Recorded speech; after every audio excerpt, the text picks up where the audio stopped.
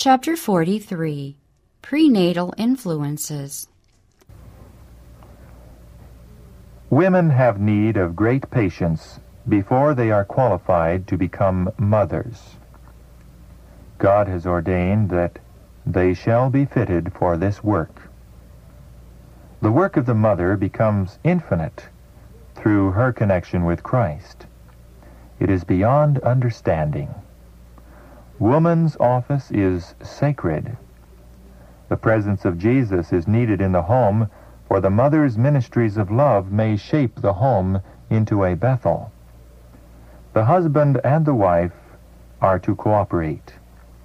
What a world we would have if all mothers would consecrate themselves on the altar of God and would consecrate their offspring to God both before and after its birth.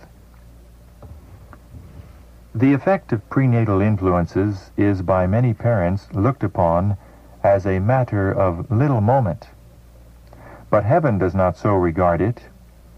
The message sent by an angel of God and twice given in the most solemn manner shows it to be deserving of our most careful thought. In the words spoken to the Hebrew mother, the wife of Manoah, God speaks to all mothers in every age. "Let her beware," the angel said. "All that I commanded her, let her observe." The well-being of the child will be affected by the habits of the mother. Her appetites and passions are to be controlled by principle. There is something for her to shun, something for her to work against, if she fulfills God's purpose for her in giving her a child. The world is full of snares for the feet of the young. Multitudes are attracted by a life of selfish and sensual pleasure. They cannot discern the hidden dangers or the fearful ending of the path that seems to them the way of happiness. Through the indulgence of appetite and passion, their energies are wasted and millions are ruined for this world and for the world to come. Parents should remember that their children must encounter these temptations. Even before the birth of the child, the preparation should begin that will enable it to fight successfully the battle against evil. If before the birth of her child she is self-indulgent, if she is selfish, impatient, and exacting, these traits will be reflected in the disposition of the child. Thus, many children have received as a birthright almost unconquerable tendencies to evil. But if the mother unswervingly adheres to right principles, if she is temperate and self-denying, if she is kind, gentle, and unselfish, she may give her child these same precious traits of character. It is an error generally committed to make no difference in the life of a woman previous to the birth of her children. At this important period, the labor of the mother should be lightened. Great changes are going on in her system. It requires a greater amount of blood, and therefore an increase of food of the most nourishing quality to convert into blood. Unless she has an abundant supply of nutritious food, she cannot retain her physical strength, and her offspring is robbed of vitality. Her clothing also demands attention. Care should be taken to protect the body from a sense of chilliness. She should not call vitality unnecessarily to the surface to supply the want of sufficient clothing. If the mother is deprived of an abundance of wholesome, nutritious food, she will lack in the quantity and quality of blood. Her circulation will be poor, and her child will lack in the very same things. There will be an inability in the offspring to appropriate food which it can convert into good blood to nourish the system. The prosperity of mother and child depends much upon good, warm clothing and a supply of nourishing food. Great care should be exercised to have the surroundings of the mother pleasant and happy. The husband and father is under special responsibility to do all in his power to lighten the burden of the wife and mother. He should bear as much as possible the burden of her condition. He should be affable, courteous, kind, and tender, and specially attentive to all her wants. Not half the care is taken of some women while they are bearing children than is taken of animals in the stable. The idea that women, because of their special condition, may let the appetite run riot is a mistake based on custom, but not on sound sense.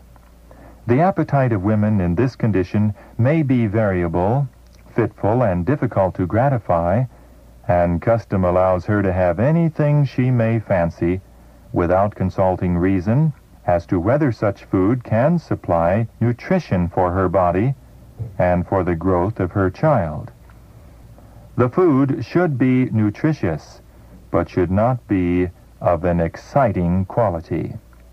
If ever there is need of simplicity of diet and special care as to the quality of food eaten, it is in this important period. Women who possess principle and who are well instructed will not depart from simplicity of diet at this time of all others. They will consider that another life is dependent upon them and will be careful in all their habits and especially in diet. They should not eat that which is innutritious and exciting simply because it tastes good. There are too many counselors ready to persuade them to do things which reason would tell them they ought not to do. Diseased children are born because of the gratification of appetite by the parents. If so much food is taken into the stomach that the digestive organs are compelled to overwork in order to dispose of it and to free the system from irritating substances, the mother does injustice to herself and lays the foundation of disease in her offspring. If she chooses to eat as she pleases and what she may fancy, irrespective of consequences, she will bear the penalty, but not alone. Her innocent child must suffer because of her indiscretion. The mother's physical needs should in no case be neglected. 2 lives are depending upon her, and her wishes should be tenderly regarded, her needs generously supplied. But at this time, above all others, she should avoid in diet and in every other line whatever would lessen physical or mental strength. By the command of God himself, she is placed under the most solemn obligation to exercise self-control. The basis of a right character in the future man is made firm by habits of strict temperance in the mother prior to the birth of her child. This lesson should not be regarded with indifference. Every woman about to become a mother, whatever may be her surroundings, should encourage constantly a happy, cheerful, contented disposition, knowing that for all her efforts in this direction, she will be repaid tenfold in the physical as well as the moral character of her offspring.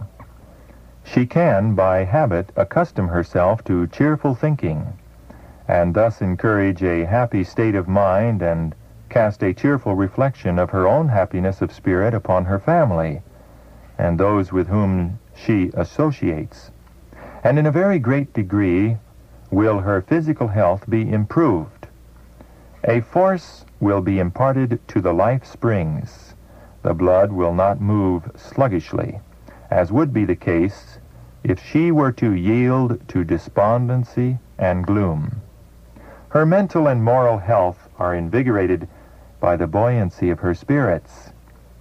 The power of the will can resist impressions of the mind and will prove a grand soother of the nerves.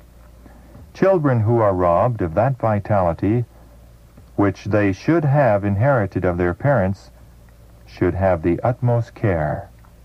By close attention to the laws of their being, a much better condition of things can be established. She who expects to become a mother should keep her soul in the love of God. Her mind should be at peace. She should rest in the love of Jesus, practicing the words of Christ. She should remember that the mother is a laborer together with God.